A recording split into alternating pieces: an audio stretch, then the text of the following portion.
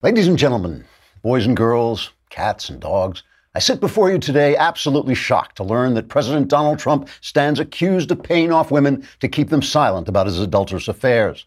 The sleaziness of this behavior is out of keeping with everything I know about this president, because after all, normally when I look up at a building and see the gigantic gold letters spelling Trump on top of it, I think, that's class. But let's put this in some perspective. In the last election, we had a choice between a candidate who paid off women to keep them silent about adulterous affairs and Donald Trump. And I thought to myself, do I want to elect a woman who has promised to gut the Second Amendment and seriously damage the First? Or do I want to elect a man who's being blackmailed by some seriously banging chicks and will leave my First and Second Amendment rights alone because he has no idea what they are? And I admit, faced with those options, I look back sadly on America's better days when John F. Kennedy boldly promised we would go to the moon and then bang two women simultaneously in the White House pool. That's right, simultaneously. He also got it on with Marilyn Monroe. America was just a greater nation then. Now, many Democrats and journalists, but I repeat myself, are accusing Republicans of hypocrisy. They say if Hillary Clinton had done what Trump did, we would be calling for her head. And hey, there's nothing I like better than a lecture on sexual ethics from a party that just nominated a guy in a skirt and pearls to run for governor of Vermont. But they have a point. I would be calling for Hillary's head, if only to stop her from laughing that horrible laugh that sounds like a pterodactyl in heat. So I say, bring on the Democrats, journalists, late-night comedians, and never-Trumpers to continually insult ordinary Americans for their beliefs, their ways of life, and their political choices, and then to try to impeach the president they elected on a campaign finance technicality. Do it, Democrats, because I think you'll all look absolutely marvelous in tar and feathers. Trigger warning, I'm Andrew Klavan, and this is The Andrew Klavan Show. I feel hunky-dunky, life is tickety-boo. Birds are winging, also singing hunky-dunky-doo. Ship-shape, tipsy-topsy, the world is zippity-zing. It's a wonderful day, hurrah, hooray! It makes me want to sing.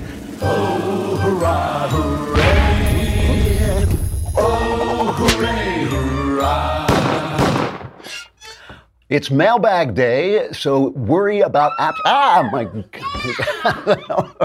you should worry about absolutely nothing, because within minutes, within mere moments, all your problems will be fixed, because my answers to your questions will be 100% correct and will change your life. For some of you, for the better, the rest, you're doomed.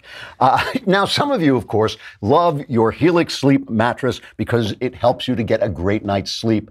Wimps. I love Helix Sleep stuff because I'm awake all night and it's so comfortable to lie there while I'm contemplating death. Helix Sleep has built a sleep quiz. It takes 2 minutes to complete, and they use the answers to match your body type and sleep preferences to the perfect mattress. Also the pillow. I have the pillow, and the thing is absolutely great. It is so soft. I know this because I tried it once, and then my wife tried it, and I've never seen it again. She took it away.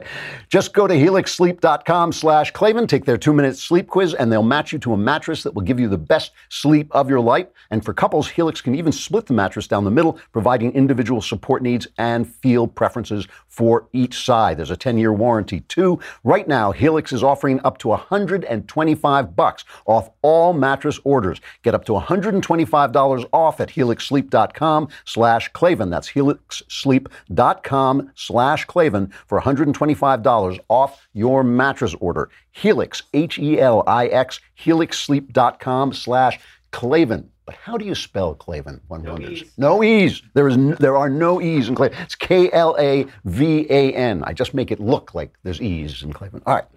So I know you have all this news, obviously. Paul Manafort is found guilty on 8 of 18 counts. The other 10 counts was a mistrial. And Michael Cohen, the even bigger story, made a deal with the prosecutors that implicated Trump. And I know what you're thinking. You're thinking about Hegelian aesthetic theory. That's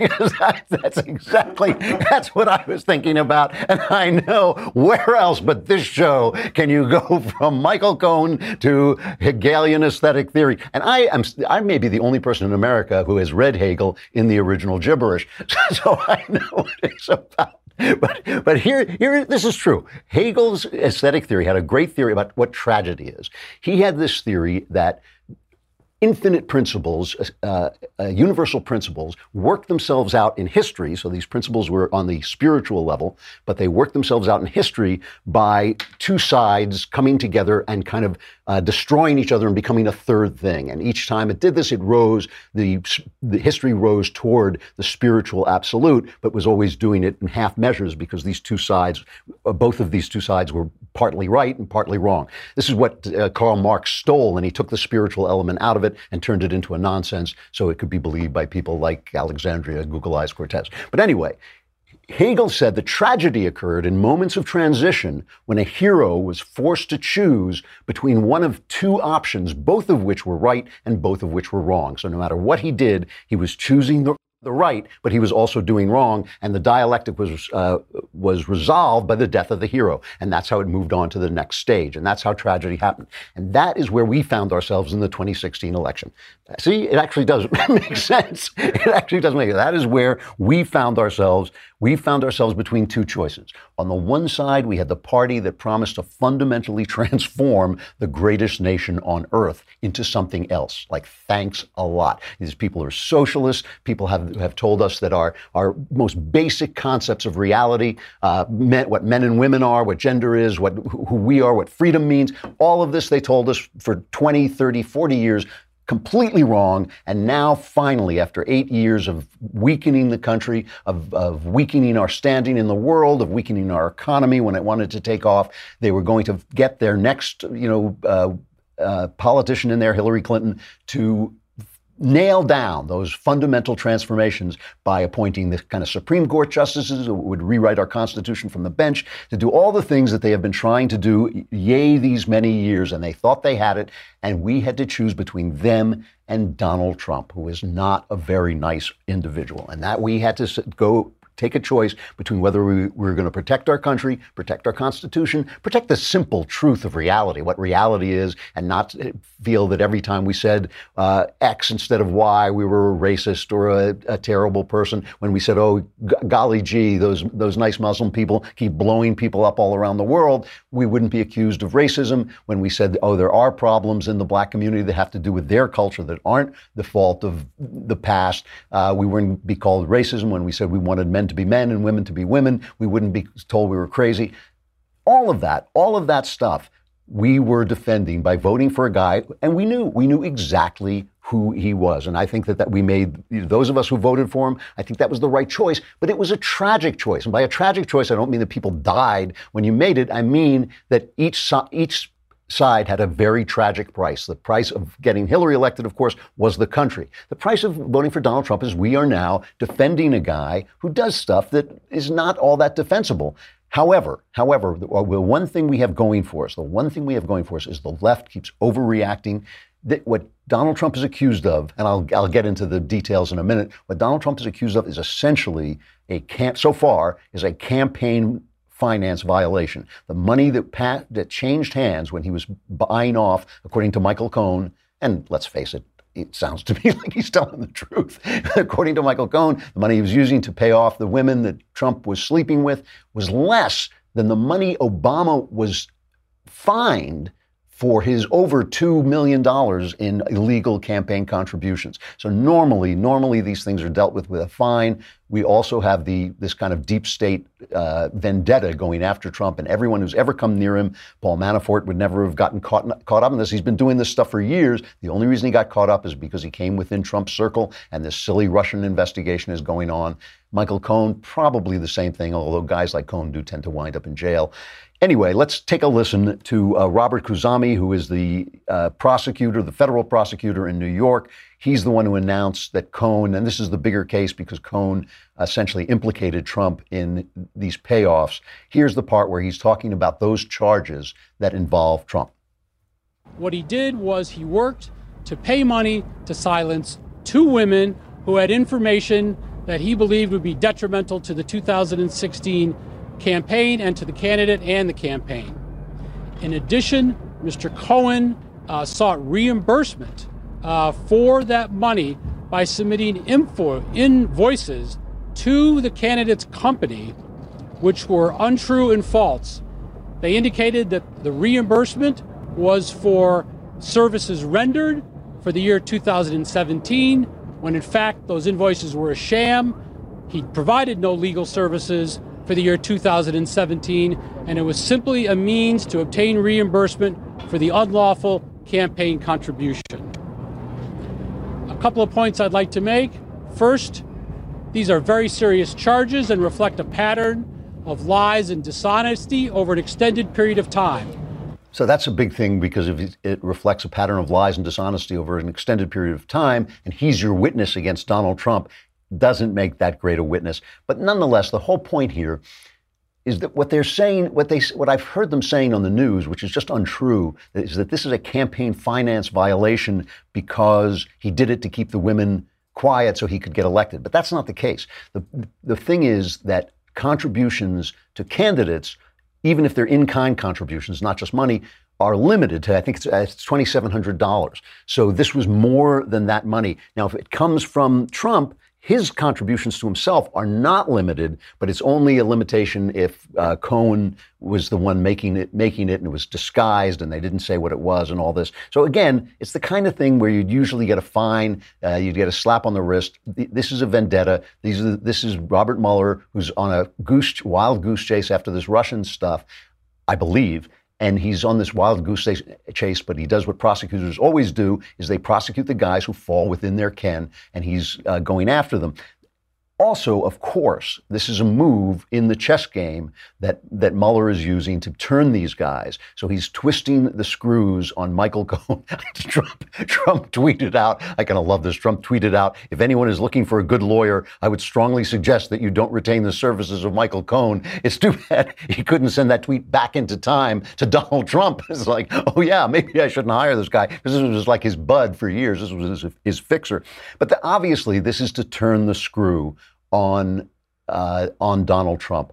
And Lanny Davis, who was Clinton's lawyer too, right? Yeah, it was Lanny Davis, Clinton's lawyer. He is now, even though that in the plea, when Michael Cohen pleaded guilty, he did not name Trump. Lanny Davis is bringing it against Trump and basically saying, we're coming after you, me and Cohen. Let me make 100% clear, the evidence was provided definitively by Donald Trump's lawyers.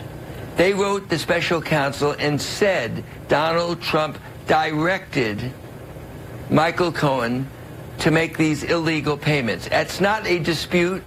It's not about credibility. It's his lawyers in a letter used the word directed. Rudy Giuliani said, don't believe what Trump said on Air Force One. It's not a crime to lie to the American people. And he said Donald Trump reimbursed Michael Cohen. So to be clear, if Michael Cohen committed a federal crime at the direction of President Trump, does that mean President Trump committed a federal crime? President Trump committed a criminal act that corrupted our democracy. That's what the campaign finance laws are about. The same way that the Russians, complicit with WikiLeaks and evidence that members of the campaign at least facilitated that conspiracy. So that obviously is the narrative they want to sell, that this has some connection to Russia. It has no connection to Russia. And the big language, he committed a crime that corrupted our electoral process. He committed a campaign finance violation. If they can prove that, that's what it is.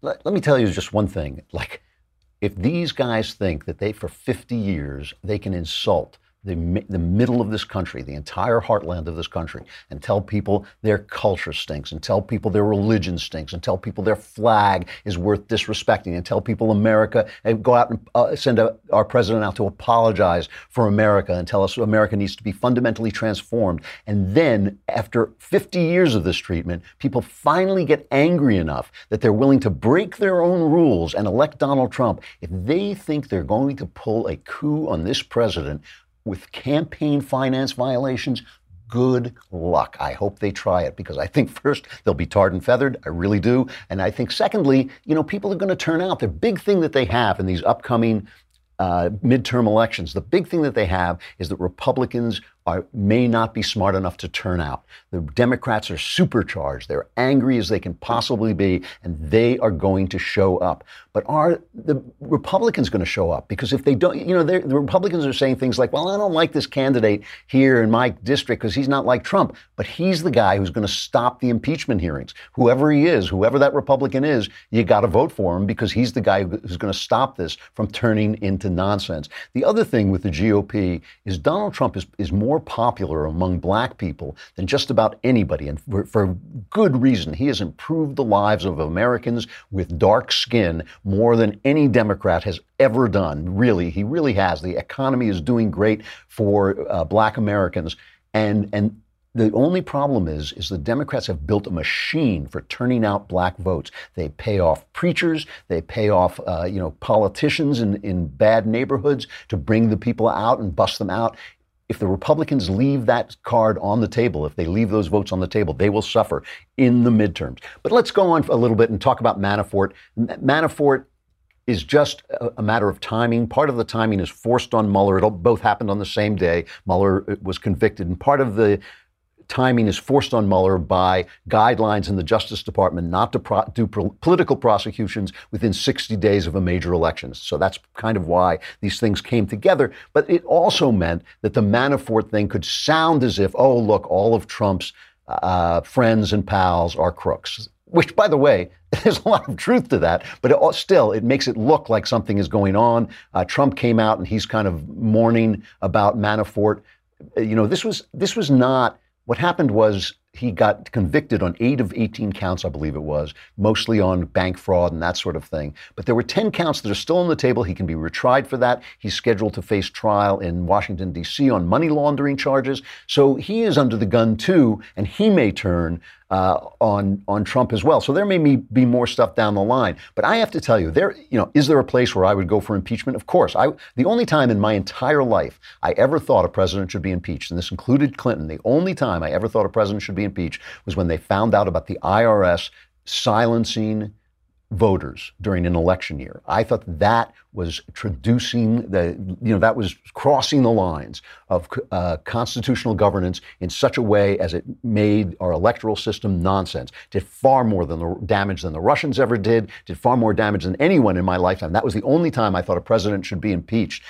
So I'm not but is there something Trump could? Of course there is. Of course he could cross a line like that. He could cross the line of constitutional governance in such a way that I thought he would be impeached. But again, this is who Trump was. We knew he was this guy when we voted for him. We knew why we were voting for him. I did. I knew I was voting for him to stop the gutting of the Constitution by a corrupt politician. It's not like he was running against Abraham Lincoln. He was running against Ma Barker, And the thing is, all this parading about his morality, all this parading and huffing and puffing about his morality, think about this. If Trump stepped down, Mike Pence would become president. One of the most moral men in government, a man they can't put a piece of dust. What do you think the Democrats are going to say then? Are they going to say, oh, good.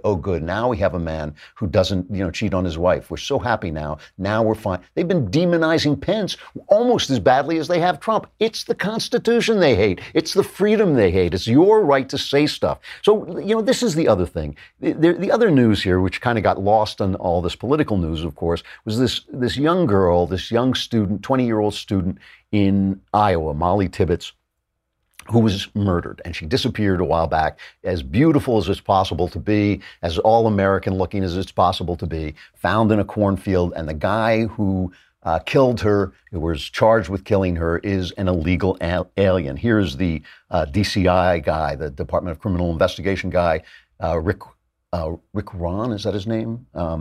Let me make sure I've got his name right, because he did the good job. Rick Ron, announcing how they found the guy. We have confirmed with Homeland Security investigations that he is an illegal alien, and we believe he has been in this area now for 4 to 7 years. Rick, how did you come into contact with him? How did he get on your radar? Well, during the investigation, we reached out to the public, as you well know. And during our neighborhood canvass, we came across an individual that had security cameras. We took those cameras. He was kind enough to give us the footage from it. And through that, we were able to identify a vehicle that we believe belonged to Mr. Rivera. It was a black Malibu. And From that, we were able to track his pattern and the routes in which he took. We're also able to find Molly running on this video, and we're able to determine that he was one of the last ones to have seen Molly running based on the video, again, that we were able to seize from the general public. So an illegal immigrant kills this girl.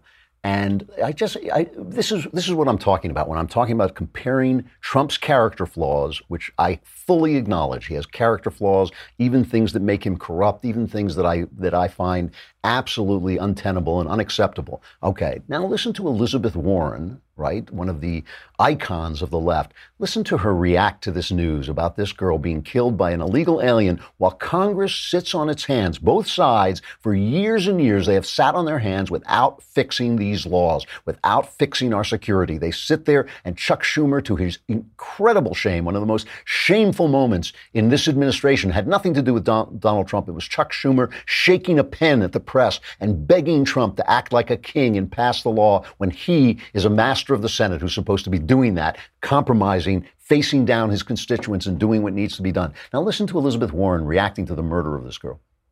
You know, I'm so sorry for the family here, and I know this is hard, not only for the family, but for the people in her community, the people throughout Iowa. But one of the things we have to remember is we need an immigration system that is effective, that focuses on where real problems are. Last month, I went down to the border, and I saw where children had been taken away from their mothers. I met with those mothers who had been lied to, who didn't know where their children were, who hadn't had a chance to talk to their children, and there was no plan for how they would be reunified with their children. I think we need immigration laws that focus on people who pose a real threat, and I don't think mamas and babies are the place that we should be spending our resources. Separating a mama from a baby does not make this country safer. That is like a little computer flipping to Democrat talking points. Yes, this girl is killed. Yes, but what about the mamas and babies, which has been going on long before Trump, and which they're playing because it makes good TV and they think we're all locked in the same echo chamber they're locked in, but we're not. We're not. And that is just a callous, stupid, political thing to say. It is the words of a woman who is not thinking with her human compassion, but is simply thinking politically. She has that speech in her head, and she gets to it as quickly as she can. And if you think that's bad, go over to MSNBC and listen to this Fordham professor, Christina Greer, on the same subject. The separation of powers is not working because the Republican Party has not stood up to this president, not once. So even if there's a guilty verdict from Manafort, even though Cohen has turned himself in, the fact that he was even sworn in as president after the Access Hollywood tape let me know for a fact that the Republican Party is actually not working on behalf of the American people. They are working on behalf of Donald Trump. And he's been able to bully them into their silence. And I don't think that today changes much, unfortunately. I'm sure we'll hear what he has to say about this at his rally. But Fox News is talking about, a girl in Iowa and not this, right? And tomorrow morning, we know he'll wake up and tweet and sort of, besmirch the reputation of Michael Cohen and all the people around him and really go back to Mueller. And this is obviously going to boil down to Hillary Clinton and Barack Obama. A girl in Iowa. What is he talking about? Some girl in Iowa. The White House AP reporters, the AP White House reporter, Zeke Miller, tweeted about the story of this guy getting arrested for the murder. This is likely coming to a Trump rally near you. In other words, it's just a talking point. But it's not a talking point. This is something that energizes the people. Let's listen to Trump talking about it. This is cut 5. You heard about today with the illegal alien coming in, very sadly, from Mexico. And you saw what happened to that incredible, beautiful young woman. Should have never happened. Illegally in our country. We've had a huge impact, but the laws are so bad. The immigration laws are such a disgrace. We're getting them changed, but we have to get more Republicans. We have to get. So, you choose. Trump has a bad character. Trump paid off, cheated on his wife. Trump paid off the women he cheated with. That's bad stuff. Doesn't become good because we get what we want politically. But there is another side, right? He's up against another side. We're choosing between a bunch of bad hats. We're choosing between a government system that has gone terribly awry, that needs reform, that needs to be addressed, that it's filled with people like this. But, ultimately, I'm not going to throw this guy under the bus and with the Constitution with him over a campaign finance violation, even if it does make my skin crawl. Finally, and most importantly, I think, I got to play this one last cut. It's kind of long, but it's worth listening to. All week long, we've been talking about more than all week long, we've been talking about a lot this Empire Strikes Back of the mainstream media trying to shut down the Democrat machine, the Democrat corporations, the corporate social media, trying to shut down our voices. We have fought so hard to break through with using, social media, using computers, using the internet to break through and get a little bit of a grip on the culture, to start speaking to college students, to start telling people that no, it is not the way the left tells you. There is another way to live. It's a better way to live. It is the way the founders wanted us to live. And they're trying to shut us down. Now, all they talk about is Trump being a danger to free speech. Remember, like 300 newspapers ran the same editorial about how Trump was a danger to free speech while they were shutting down Alex Jones, while they were taking Dennis Prager off Facebook, while they're shadow banning people on Twitter. They're talking about Donald Trump is the big danger. Here is Donald Trump on fake news and free speech. Listen to what he's saying. We are protecting, again, religious liberty. And we're also standing up to social media censorship. That's the new thing. That's the new thing. I'd rather have fake news like CNN. I would rather have fake news, it's true, than have anybody, including liberals, socialists, anything, than have anybody stopped and censored. We got to live with it. We got to get used to it. We're going to live with fake news. There's too many sources. Every one of us is sort of like a newspaper. You have Twitter, you have whatever you have, Facebook. But everyone, you can't have censorship. You can't pick one person and say, well, we don't like what he's been saying, he's out. So we'll live with fake news. I mean, I hate to say it. But we have no choice because that's by far the better alternative. You can't have people saying censorship, because you know what? It can turn around. It can be them next. It can be them next. We believe in the right of Americans to speak their minds. So Facebook is taking down Dennis Prager. The New York Times on its front page is telling us that conservatives are weaponizing free speech. One of their Supreme Court justices, Elena Kagan, is saying this is weaponizing free speech. And there's the President of the United States defending free speech. I will take that every time. We know we made a tragic choice. We knew we had to vote for a guy we didn't entirely approve of. We knew we had to stand by him when he was being accused of things he probably did that make our skin crawl. I did it then. I would do it again today because he's defending the things that matter most: our Constitution, our country, our freedom. And they are actually against those things. So listen, young people especially don't like to hear that some choices are tragic. Young people especially think there's an ideal that we can reach. We're always trying to move toward that ideal, but sometimes we have to do it in a tragic manner. This is one of those times, and I will stand with this guy as long as he's making speeches like that. I will stand with him for any number of prostitutes. All right, we got the mailbag coming up. We got to say goodbye to Facebook and YouTube, but come on over to thedailywire.com, subscribe, then you can be in next week's mailbag, and you won't have to carry around your troubles. You can take your troubles out of your old kit bag, put them in the mailbag. We'll solve them all.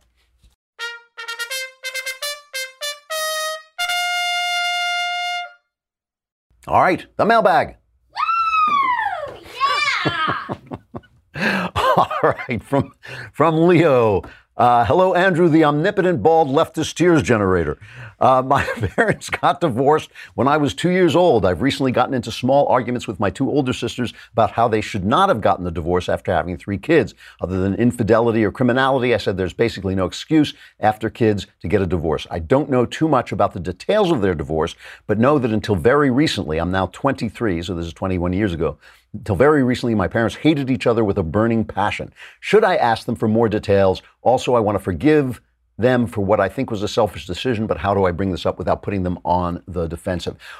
Well, first of all, my takeaway from this is that this bothers you. This is haunting you. And you should leave your sisters alone about it. It's not for you to tell them what they should think about this. It's not for you to impose your upset on them. you have to deal with this and you have to expunge this from your life so you can move forward, because the divorce is over. That part of your life, your childhood is over. It's now time for you to move forward into adulthood. I don't see anything wrong with sitting down with your parents and asking them, about what happened in this divorce. You don't want to pass judgment on them. You don't want to yell at them. You don't want to tell them, you think this and you think that, but you might listen to them and hear what their experience was.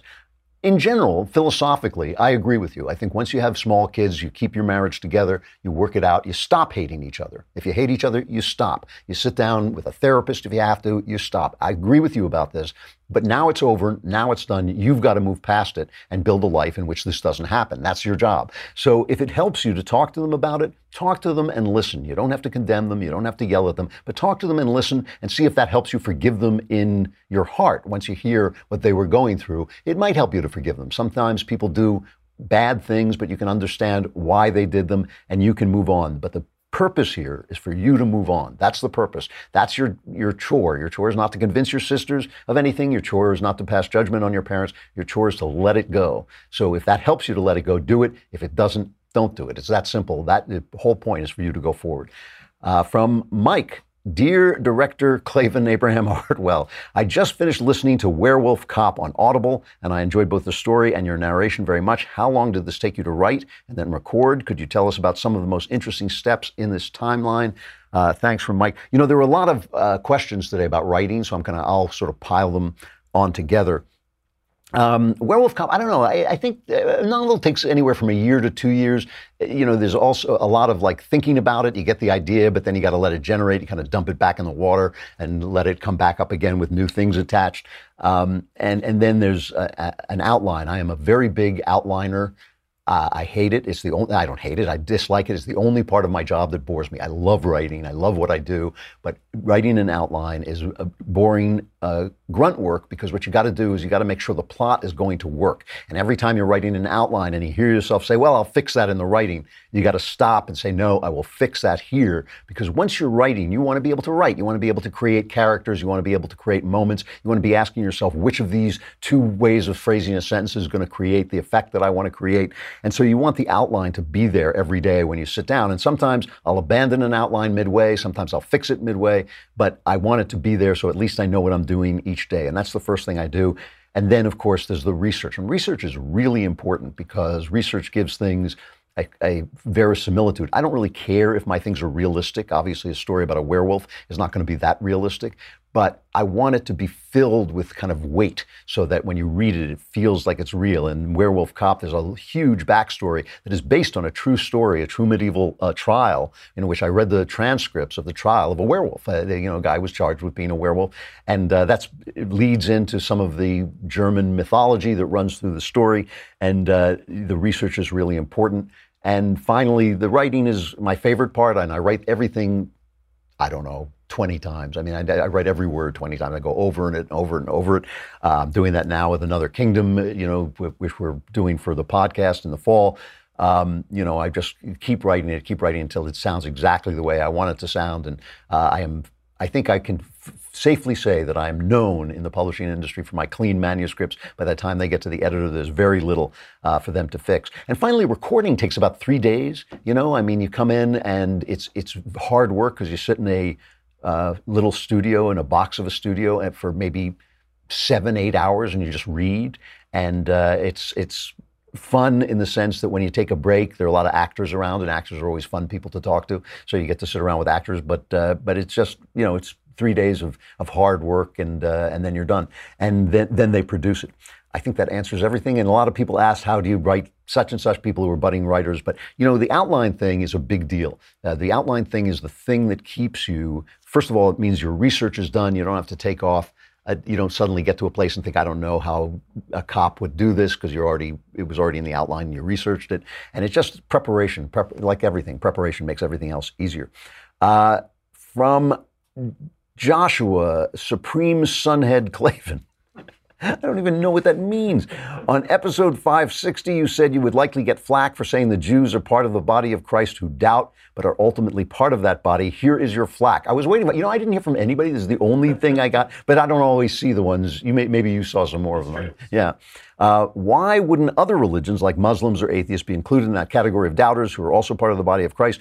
Romans 9 distinguishes the hereditary descendants of Israel from the true Israel. Is there a special need for the Gentile atheist or Muslim worshiper to submit to the lordship of Christ, but not the Jew based on their genetic heritage? I have to tell a story before I answer this.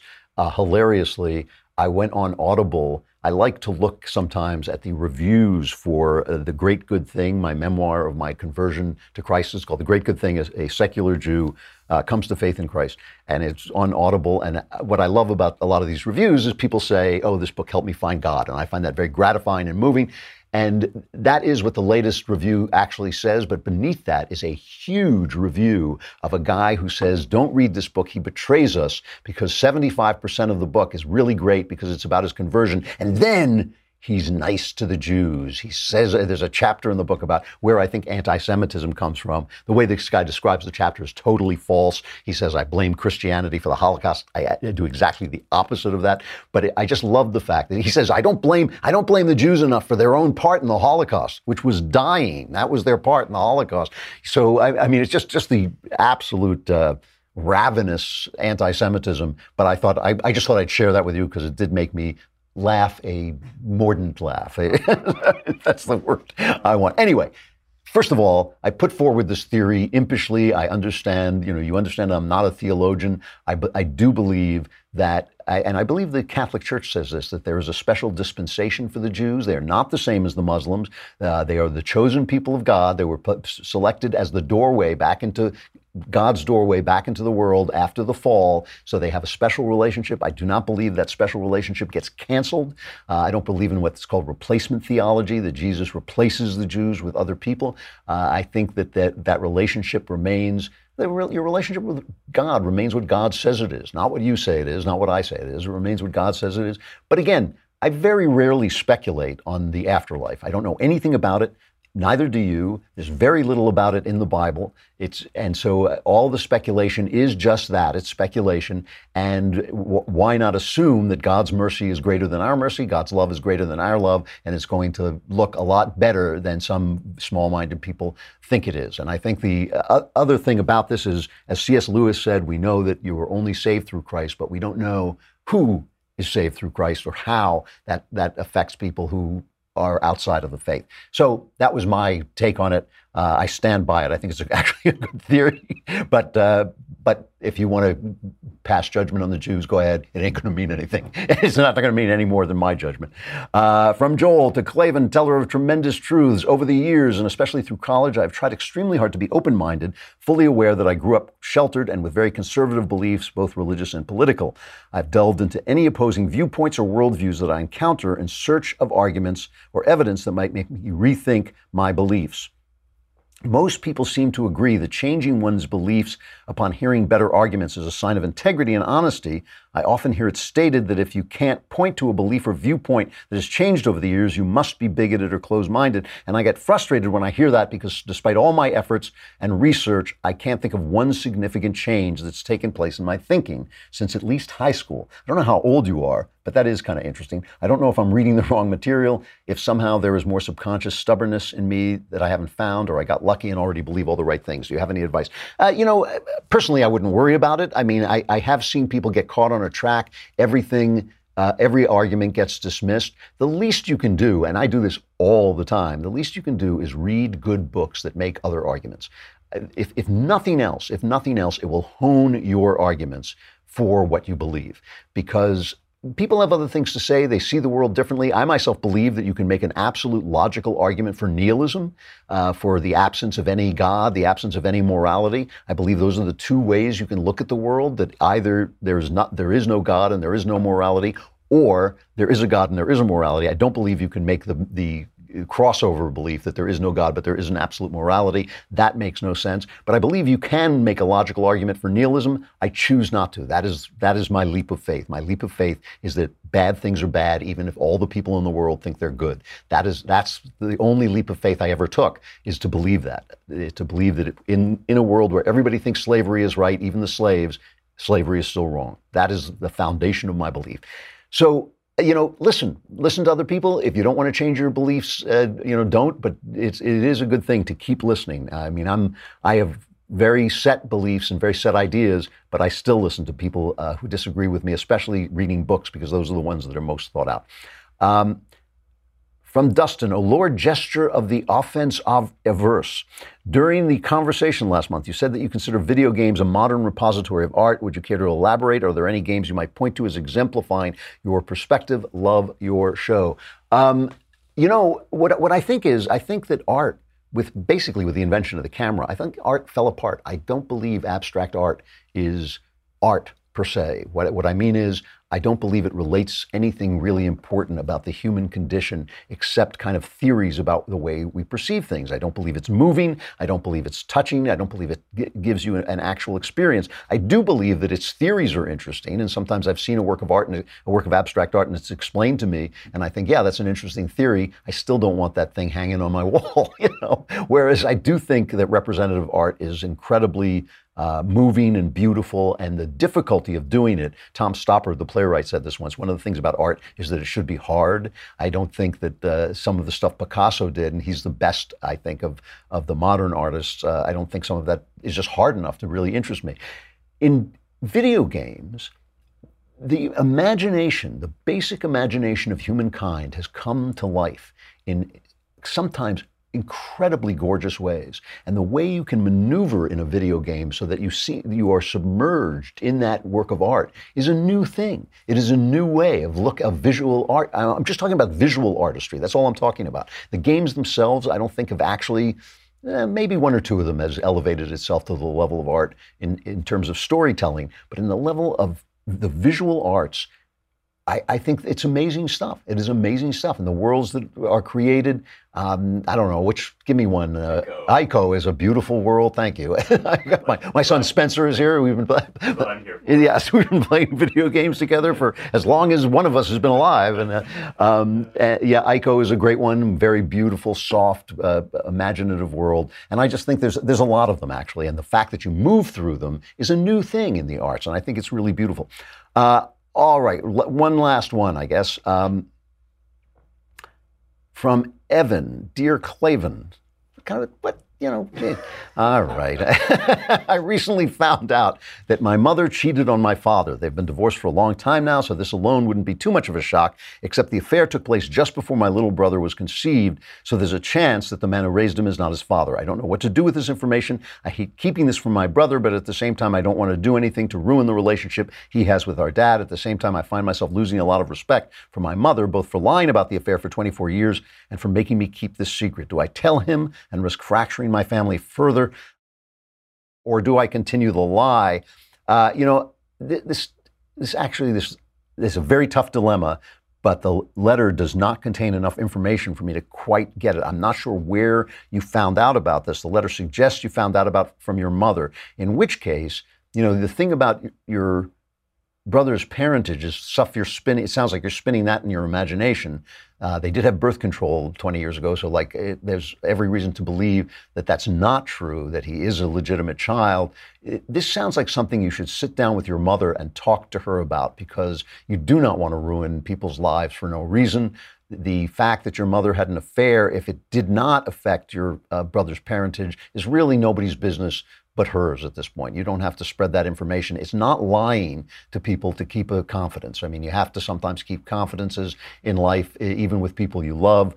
But I think you should from what I can get from this letter, I think you should sit down and talk to her and find out the whole story, because the stuff about your brother's parentage is just, as far as I can tell, in your imagination. There's a lot of good questions here, Rob. We should maybe bring some of them back next week, because I'm out of time. Tickety-boo news.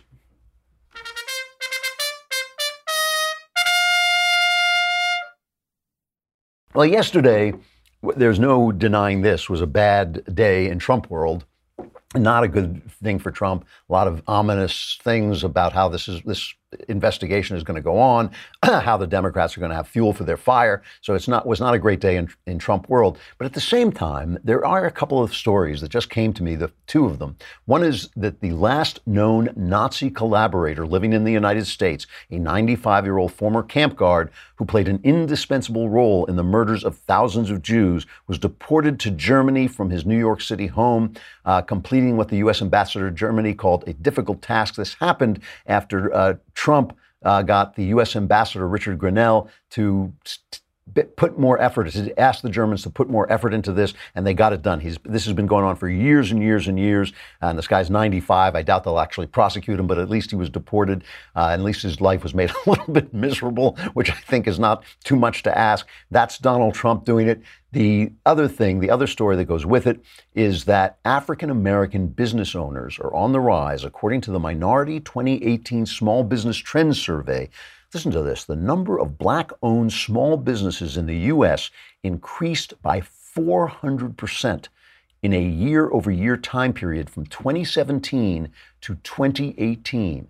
I wonder who gets the credit for that. 400% in a single year after Donald Trump's election. So all I want to say about this is we hear that Trump is a racist. We hear that he's a Nazi. He is a really bad Nazi and a really bad racist. I mean, he's done really well with the judiciary. He's done really well with the economy. He's done really well fighting ISIS. He's done really well with regulations, but he is a lousy Nazi and a lousy racist. So we will hold him responsible for that. We want better racism, better Nazis in our government. No, I'm kidding. That is great. So remember this when you have to vote in your district this November. Remember, you may not like the guy you're voting for, the congressman, but if you don't want these impeachment things to go forward, you should do it. And the RNC should pay attention to the black vote. They should pay attention to getting the black vote out for Trump, because I think it's going to be make an important difference if they are not kept home by the Democrats. I got to say goodbye. Tomorrow is Thursday, the last day before the Klavanless weekend. Do not miss it. You'll want to suck all the Klavan-y goodness you can out of this like camels to lead you across the desert of the Klavanless weekend upcoming. I'm Andrew Klavan. This is The Andrew Klavan Show. We will see you again tomorrow.